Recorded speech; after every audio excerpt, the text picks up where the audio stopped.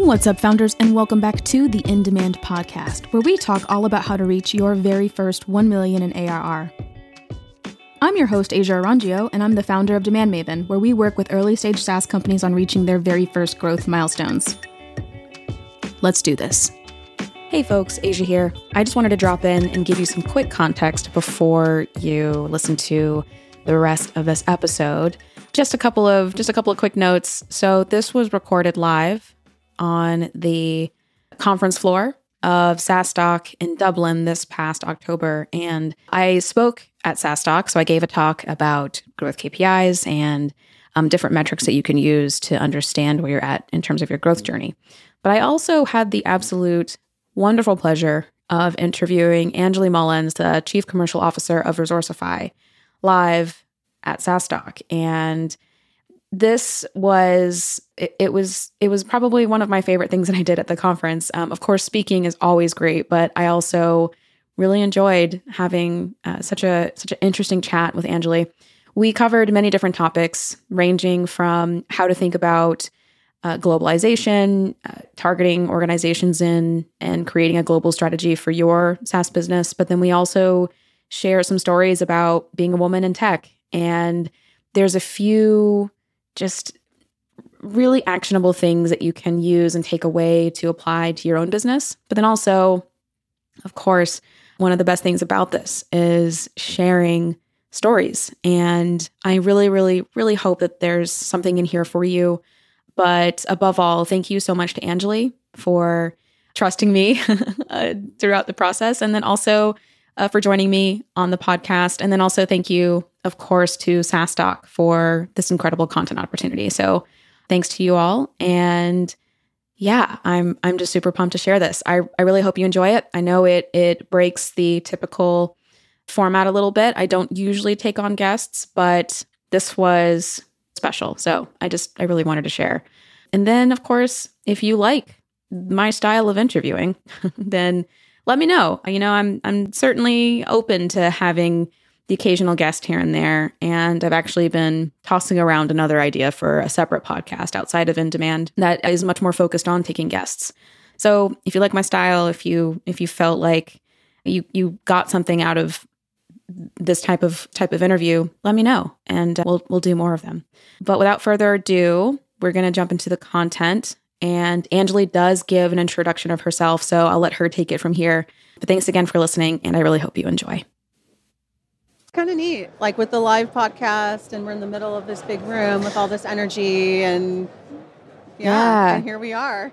I remember the first time I came to SaaStock, there was a live podcast happening, and everyone had the headphones on. I remember walking by and being like, "What's happening? What? This is really cool. Like, what is happening?" And at first I thought, I don't know what I thought, but someone explained to me later that it was a live podcast. And I was like, that is so cool. It is. It's really, really cool. That is so cool. I never would have thought of a live podcast in the middle of it all with like the headphones and the thing. I don't know. It's cool. It's nice. And it's just the energy, I think, which is really nice. Yeah. So, yeah. And just to have everybody here. So I guess we're going to wait and see on the crowd, but the speeches so far have been amazing. Lots of great topics. A lot of topics this year, all about, of course, the obvious: scaling 1 to 100 million, how to get it, but really tactical, which is nice. This morning we had a talk, Women of SaaS, all about the challenges that women face in SaaS. So I thought that was really nice. And actually the SaaStock folk, they were like, who's that circle? Because we literally made like a spirit circle. And like, who's that circle of women? And we're like, Women of SaaS. So it was really great. I love that. Yeah. Okay, so everyone, my name is Asia Arangio, and I'm the CEO and founder of Demand Maven, and I run the In Demand podcast, where we talk all about how to get in demand and stay in demand. And I have the lovely Angeley with me today. We are recording live on day 2, or I guess technically day 3 of SaaStock. Yeah, the last day of SaaStock. Angeley, please tell us about yourself. Thank you, and thanks for having me. So I'm Angeley Mullins. I'm the Chief Commercial Officer at Resourcify. We are a digital waste and recycling management company. We promote sustainability and circularity. So some of the hot topics out there, and if you guys at the SaaStock conference, if you have your coffees, your beers, whatever you have, and you throw it away, think of us, because every single day we impact your lives. Yeah. circularity. Okay, so I'm familiar with sustainability, but what does circularity mean? Circularity means a circular economy. So literally you think of a phone, or in the case of what we do, medical devices, you actually take part of those materials back and you make it into something else. And that's what promotes a circular economy. So it's the whole idea of circularity. Yeah, that's really cool. Okay, yeah. And how long has Resourcify, like when did it start? And how long have you been with Resourcify? Yeah, so it started in 2018. So the CEO, Gary Lewis, and the co-founder, Felix Heimreisi, they started it because they saw a need in this industry. So waste management and recycling, the industry is 97% not digitized. We're in 2023 and they're still using phones and fax machines. Yeah. It's really, really crazy. So we decided to make a digital platform and they did a great job doing it. I'm actually very new to the company. I've only been with the company for 2 months. I can't even believe it. It's felt like 2 years, but only 2 months. And there's been so much that's happened. Last month we closed a 14 million Series A. And especially in this economy, an amazing feat to do. And it really talks about the credibility and the strength and the health of the business. So really exciting times. Yeah, congratulations on the round. So I'm so curious. So raising 14 million, what would you say, in your opinion, are some of the reasons or the aspects of Resourcify that made it super attractive for investors to invest in? So number one, we are solving a problem that touches every single person, waste. So it was actually interesting for me when I first joined the company. I don't know if you guys knew, 70% of the waste in Europe does not come from individual households. It comes from companies. It's really interesting. I didn't know that. And a lot of the waste that cannot be recycled, it's due to incorrect sorting. So the next time you're walking down the street and you see those recycling bins, the 3 bins, think about the sorting. Make sure that you do it correctly. So this is an industry that is ripe for disruption. It's something that will help the economy. It's right in line with the United Nations, goals for 2030, sustainable cities and living environments. So these are the things that attract investors, and we have really solid clients. Yeah. Frankfurt Airport, McDonald's, Johnson & Johnson. So these are the kind of things, of course, investors like to see. Yeah, of course. I vibe a lot with the concept of the sorting piece. I think so. Europe and Asia in general are way better at sorting. America, however, we have a lot of work to do. A lot of work to do. We have a lot of work to do. Yeah. Okay, so we chatted yesterday, and one of the things that you mentioned was you have some interesting stories from your previous roles, and I'd love to so how did you what did you do before Resourcify, and how did you get here? I actually started in sales, managing sales teams for the big finance houses, and if any of you guys listening have seen that movie Wolf of Wall Street, I can definitely tell you that is true. I used to work for Lehman Brothers out of Chicago and manage sales teams, Chicago, London, and Tokyo, and I can tell you that those stories are true. So was the woman, and the only woman many times in a large group of men, then decided to switch more into go-to-market international expansion and led the international expansion division at Amazon, then moved forward and helped launch SaaS for Intuit, accounting software called QuickBooks. So in 2014, then it moved to GoDaddy, helped them go international, helped them launch basically their website building product called GoDaddy Go Central. It competes with Squarespace, Wix, these kinds of products. We IPO'd the company in 2015. Then moved to Australia, so Melbourne, Australia. So if you guys are international, have been to Melbourne, fantastic food in Melbourne, also fantastic tech scene. Worked for an education tech company called Crimson and helped them scale. Then moved to Germany, so I live in Berlin now. Worked for a scale-up called Latana, B2B MarTech, and helped them raise their 36 million euro Series B. And now I'm at Resourcify, which I absolutely love this company. But I have had a very varied journey throughout many different industries and many different markets. Quite the ride. Yeah, and highly decorated, it sounds like as well. Awesome. Okay. You said so many things that I want to bookmark and get back to. We're absolutely going to talk about women in leadership. But first, so you have a very unique perspective, I feel like, both from working on the sales side and then now in the commercial revenue space. And I think a question that many SaaS companies, especially SaaS founders, have is going global. When does that happen? What does that look like? In your opinion, when is a company ready to start thinking about global markets, global industry? So I'll just preface that with you're talking to an American. So Europeans definitely have a different view on this, but I think it's important to call out that view. In America, we are taught in business to go global from day one. You are not just an American company, you are a global company. You're going to conquer the world, and everybody, I think, has heard that story. What I've learned, though, living in Europe is they tend to focus just on one singular country or Europe as a whole and tend to not think globally. There can be some advantages because the perfection of a pursuit or the perfection of a business model, but some disadvantages. I feel like a lot of European companies sometimes miss the boat and miss that opportunity window to really, for example, I live in Berlin and a lot of German companies think they just want to dominate Germany. Yeah. And anyone listening to this podcast that is from Germany or deals with German companies understands that. But then sometimes when they scale, Germany may or may not be their primary market moving forward at the advanced stages of their scaling journey. So it's something to think about now. Yeah. So going global is about the thought and the strategy and what are the product moves that you have to make? What are the personnel moves that you have to make? What are the go-to-market moves, frankly, that you need to make? And I absolutely 100% recommend that you do them as early as possible, or at least think about it. Yeah. That's so interesting. I actually have a few clients that are, some are in Italy, some are UK based, and some 100% have that mindset of like going global, and then some are just starting. Like they're just starting to think like, oh, like we've cornered the market in Italy. What if we went to America, or what if we went to the UK, or like how do we do that? One of the things that comes up so much is there's like a hesitation or a fear of what if other countries don't get what we do? How do you think about that? How do you navigate that? So it's interesting because I just did a speech on building your power brand. It really starts with the brand and your essence and what you believe. Yeah. And a lot of companies, when they go to market, it's about, our price, our positioning, or our product features. And everyone out here at SaaStock has seen those web pages of our software is better than our competitor's software, and there's that ridiculous checkbox sheet with our features are better than their features, and that's a completely wrong way to think about it. It's what do we believe? What's our ethos? People buy what you believe, they don't buy what you sell. Yep. And so I think that's the key differentiator. And so it doesn't matter if you're in Italy, if you're in Germany, if you're in the UK, people will buy into what you believe, and you can use that to expand internationally. But it's interesting because it's the one thing that companies miss. They don't think about it first. Yeah, absolutely. Oh, I love that. I love that so much. It's a really good callback to anyone who attended April Dunford's talk yesterday morning. She talked about the wind tunnel of features and how every SaaS company and software company, we're all doing the same thing. It's like features. And we're not carving the space out and saying, like, if you believe in these things, if you value these things, then this is what you should be thinking about, or like you should choose this solution. Exactly. What are some of the pitfalls of going global?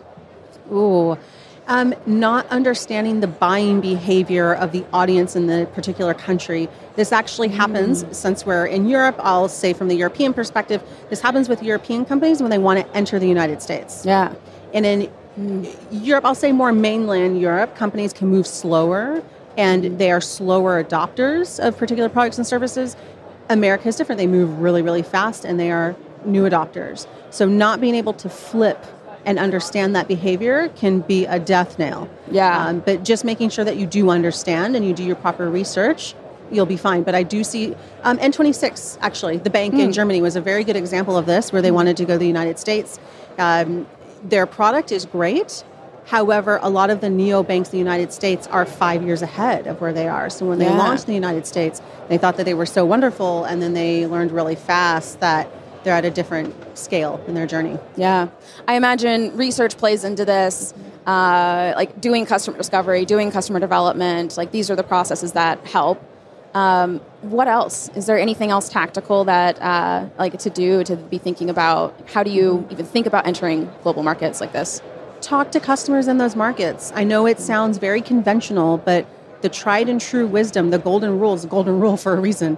Talk to your customers and talk to them in the different markets that you're looking to enter. Yeah. So, for example, at my current company, we're looking at the possibility of expanding into different markets, and we've done kind of the high-level research, but we just had a board meeting, and it was just like, okay, how many clients have we talked to? So it's, now it's time to walk the walk and start to talk to those clients, and it's the most simple thing on the planet that people don't do. Mm-hmm. Yeah. It's, oh my gosh, it's so true.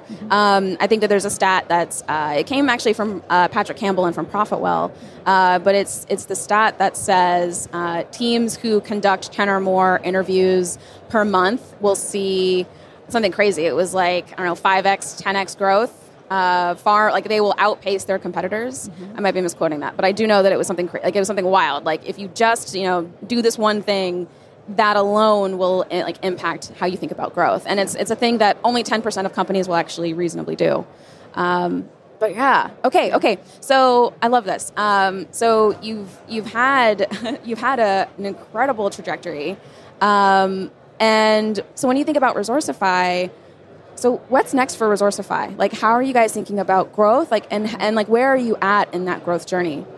So we're really at the beginning. We closed our Series A last month. We've had a great ride on product market fit. We've had a lot of fantastic clients. So we're a 60-person company, and we have clients like McDonald's and Johnson & Johnson and Frankfurt Airport, which is amazing. But now we're on this pace of circularity, and circularity is the name of the game. Yeah. So in the next 10 years, I'm sure everyone listening, understands sustainability, ESG. This is really the space that's moving forward. There's a lot of companies popping up now that will help you track your carbon credits and all of this. So for us, it's about how do we expand this circular economy? How do we expand the circularity offering even more? So every company wants to scale and grow revenue, but for us, it's about making the impact while we do it. In our company, we can actually measure the hundreds of thousands of tons of waste that we've helped a particular client move and the CO2 impact of that waste. Yeah. So how do we do that on a grander scale? What does, and this might sound like a really like simple question, but what does the work look like? Like when you think about how the team is structured and the projects that they're taking on, like how would you describe that work? I would describe it as full force ahead, doing everything at once, making sure that the new product offerings and the additional product features that we're building are matching the growth for 5 years out from now. Which I think 2 to 3 years ago, many scale-ups were not doing that. They were just looking at 1 to 2 quarters ahead. Now with this stable and predictable revenue growth that everybody is looking for, we now have this 5-year plan and this 5-year trajectory. Yeah. So how do you get the short-term revenue results, but also still do that long-term growth? And we only have 60 people. So it's not a situation where we have huge amounts of resources. So it's everyone splitting their work in the time of the day or the time of the week and figuring out, okay, these 2 days it's about hitting these particular metrics and goals. These 2 days it's about the longer growth and how do we do that? So it's a lot. It really is a lot. Oh my gosh, yeah. I mean, I imagine at this stage, you just closed your round. It's drinking from the fire hose. It's, I'm sure you're probably hiring. I'm sure there's all kinds of like, okay, like what do we tactically need to execute? Yeah. And it's just full steam ahead. 100%. So it's sprinting. Yeah. It really is. Oh, yeah, I bet.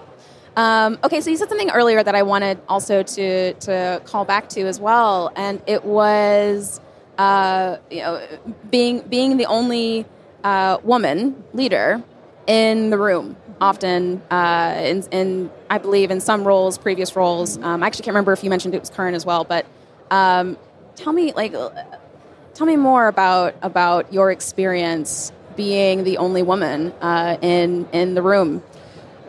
Very long. How much time do we have? Very long. When I started my career, I'll say my tech career at Amazon, I worked in the transportation and logistics department. So one of the most male-dominated departments. And for those of you listening, it's the same department that does the Prime Air, all of that. So hardcore logistics guys. And I was one of the only female leaders in a department of 2,000 people. So that is really kind of trial by fire. As you go through the ranks of leadership, I would say that the number of women gets less and less, which is very disappointing. So a lot of times you end up only being the only female leader in the room. And myself also being a biracial person, the only female and the only biracial person, in the room as well. And so it's just something that I've gotten used to, but I think on a whole, we shouldn't have to be used to that. I'm very lucky that at my current company, Resourcify, we have 2 female C-level leaders, so myself and then also our fabulous Chief Operations Officer, Marie. So it's really nice to see we actually have a 50-50 split between men and women. But I would say that at Resourcify, that's the exception, not the norm within SaaS companies. Yeah. So there's still a far way to go. And there's a lot of data out there that shows that female-led companies, whether it's a CEO or founder, or also C-level or executive positions, those companies do better. And it's not just anecdotally. There's a lot of facts behind it. They are more profitable. They build more revenue. Yeah. As someone, from my own personal experience, I also have often been a couple times actually where I was the only woman on the team and also only woman in the whole company a few times. My business now is primarily women, but I served on the board of Moz, the first SEO platform to date. And at least to my knowledge, at least. And when Rand Fishkin stepped off the board, I actually took his seat, and I was surprised that we were actually majority women board. It's like very rare, almost unheard of, and it was cool. And I didn't realize how critical that was at the time. It's just so rare. I'd love to hear. So what guidance or advice do you have to women who are in that they're either the only one on the team or maybe possibly even the only one in the room? My advice is that inner strength. Yeah. And this is something that they don't teach you in business school. It's something they really don't teach in any school. But you have to have the inner strength to persevere, to overcome the adversity that comes your way. And I think this goes for men as well. So you men that are listening, the inner strength as well. It's not that outside, I'm so tough, I can handle anything. It's that inside quiet resilience to keep going no matter what life or business throws at your way. Yeah. Can you, totally okay if no, are there any stories that you can tell? There's tons. I think the one I was telling you about previously is I was hiring a guy for a particular role and then met him at the door of the office and he thought I was the secretary and he told me to go get his coffee. And so I actually did. I got his coffee. Do you want any milk with that? Okay. And then I'm leading him to the room and he sits down. He's like, oh, so when's the hiring manager coming in? I said, you're talking to her. And he just kind of looked at me and just sat down very quietly. And I'm like, okay, now that that's out of the way. Yep. All kinds of things like that. I've had people who I've spoken to on the phone, or if it's on a video and they don't see my face and they just hear my voice. And then I show up in the room and I had one guy, this was a couple of years ago, and he's like, oh, I thought you were white. It was ridiculous. Yeah. All kinds of misconceptions and preconceptions. I've had situations where I've sat in an executive leadership meeting and the CEO would ask me something and I would give a data-driven response. And then he would look to the man sitting next to me and say, well, is that correct? So Wow. It's really, just the kinds of different things I've had. Not my current board. My current board is fabulous, but I've had previous boards where board members, they would ask me, well, how tough are you? And I was like, well, why are you asking me that? And they said, well, your hair and you look so soft and all of this. And I said, you do not judge a book by its cover. And if I was a man, would you ask that same question? Yeah. So there's just tons of misconceptions. I'll also say for any of the men listening, it can go the reverse direction as well. So men who are, I would say, heart-centered and are caring and are kind, I don't think that that's appreciated enough in business because they expect men to always be strong. And also with women, they expect women to be the soft and caring ones. And if we come across as strong, then you're labeled as too aggressive or the almighty words of pushy or whichever words that are being used these days.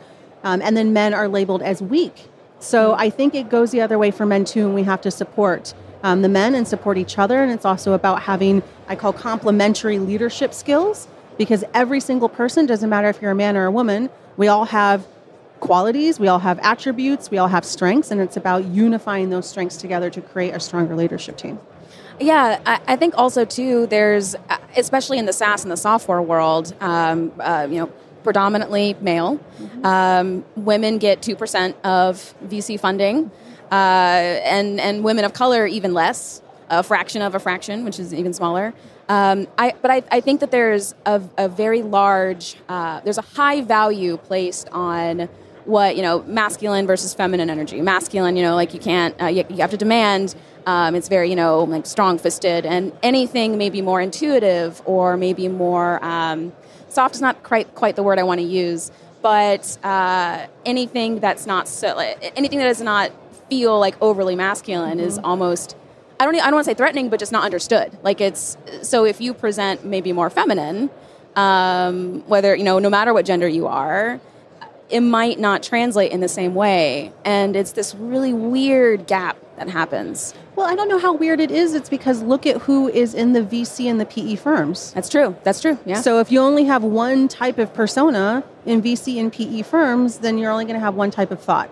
Yeah. And so this is why I know all of us are representing today different companies, but we also have to look to the investor pool and let's get diversity in the investor pool and diversity of thought and diversity of background. Yeah. I vibed so much with the story that you told. So I had a similar experience. This was years ago, but I remember I was in the process of hiring a consultant, and this particular consultant was supposed to help us with positioning and messaging, and this was before April Dunford gave us the gift of positioning. But I'll never forget, he comes into the room. He doesn't realize that I'm the one hiring him. He thinks my boss is, and he looks to me and he's like, "Oh, can you take notes?" And then he turns to my boss and he gives the presentation. And my boss at the end was like, "I mean, that was a great presentation, but she's actually the one who's buying this." And I was like, "Yeah, the chick you told to take notes." Mm-hmm. Needless to say, he did not get the job. Yeah. But that kind of thing happens. It happens, and it's so cringe when it does. But it happens. So don't be that guy if you're a guy. And yeah. So one of the last questions I have would just be, what guidance would you have for male founders, male investors, on how to think about diversifying their pool that they have? It actually kind of goes back to the hiring process, and I actually do this myself, so I don't actually think it's a male or female thing. I think that we're human beings and we all have biases based off of where you grew up or, what our situation is. So the next time you're in your recruitment tools or you have CVs, whether it's physical or digital, cover up the name, cover up the picture. Just look at the skills and everything else is there. This is what I try to do. Because if you look at someone, everyone has a bias. I'm sure we've ran into somebody that, oh my God, this person reminds me of that person, and I had a bad experience with that. I mean, it has no correlation whatsoever, but we've had those kind of experiences. Yep. Humans tend to hire people in that are like them. And so it makes it very difficult as a human being to diversify things, which is why you want to take the name, you want to take the picture, out of it and just look at the skills. And I think anyone who has a last name that is complicated to pronounce can probably understand this feeling. Absolutely. So this is what I would say. Also, as a hiring manager, as an executive, do your best to hire people who have the opposite opinion that you do. Because when you hire someone like that, it shows the rest of the company that challenging you as an executive is okay. And it puts trust and authenticity into your company. And once you have that, then starts to sprout the diversification of ideas and thought. And that's really what you want. If you have everyone as an executive telling you, yes, sir, or yes, ma'am, you've got a problem. Yeah. So actually might have one last question. James Mays, some of you might know him from Mind the Product. He is now starting his new venture, and it is called Rodeo. So he is quite literally, getting back on the horse again so quickly. But one of the things that he said, I was at dinner with him last night. One of the things that he said that I thought was just so, it was awesome. But he said, I need to surround myself with people who don't look like me and don't think like me. And that's actually why he hired 2 people of color to be on his board. Mm-hmm. And he was like, they are just completely different than how, they come from a completely different world of how I think. And he was like, I need that diversity of thought and of experience. And I just thought that was so yes, we need more people like James Mays. Yeah, absolutely. And also, he was just like, it's my company is run by 3 white dudes. We've got to. It can't just all, be us. So I thought it was cool. But no, it's very cool, and it's something to take with us, and it's something that's going to become even more prevalent in the future. We have the new generations coming up. Look at this room today. Tons of people from every single, place that you can imagine, and all different experiences. And I think that's important, that it needs to happen on the executive level as well. Absolutely. And I think there's more work that needs to be done there. So. Especially since I feel like Gen Z is taking no prisoners. So right, exactly. Well, thank you so much for joining me today. This was absolutely wonderful. I hope the crowd enjoyed this chat as well. How can we keep in touch with you? Where can we find you? Yes. What are you looking for? LinkedIn. LinkedIn is kind of the place. So Angeley Mullins, you can definitely find me on LinkedIn. You can also find me on Spotify, Apple Podcasts, all kinds of different podcasts there.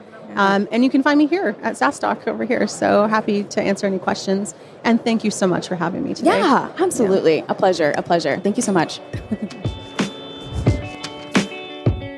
As always, thank you so much for spending this time with me. To learn more about how to reach your growth goals for your SaaS business, head on over to demandmaven.io. You'll find all kinds of free resources, articles, and content. Don't forget to subscribe if you haven't already, and I'll see you on the next one.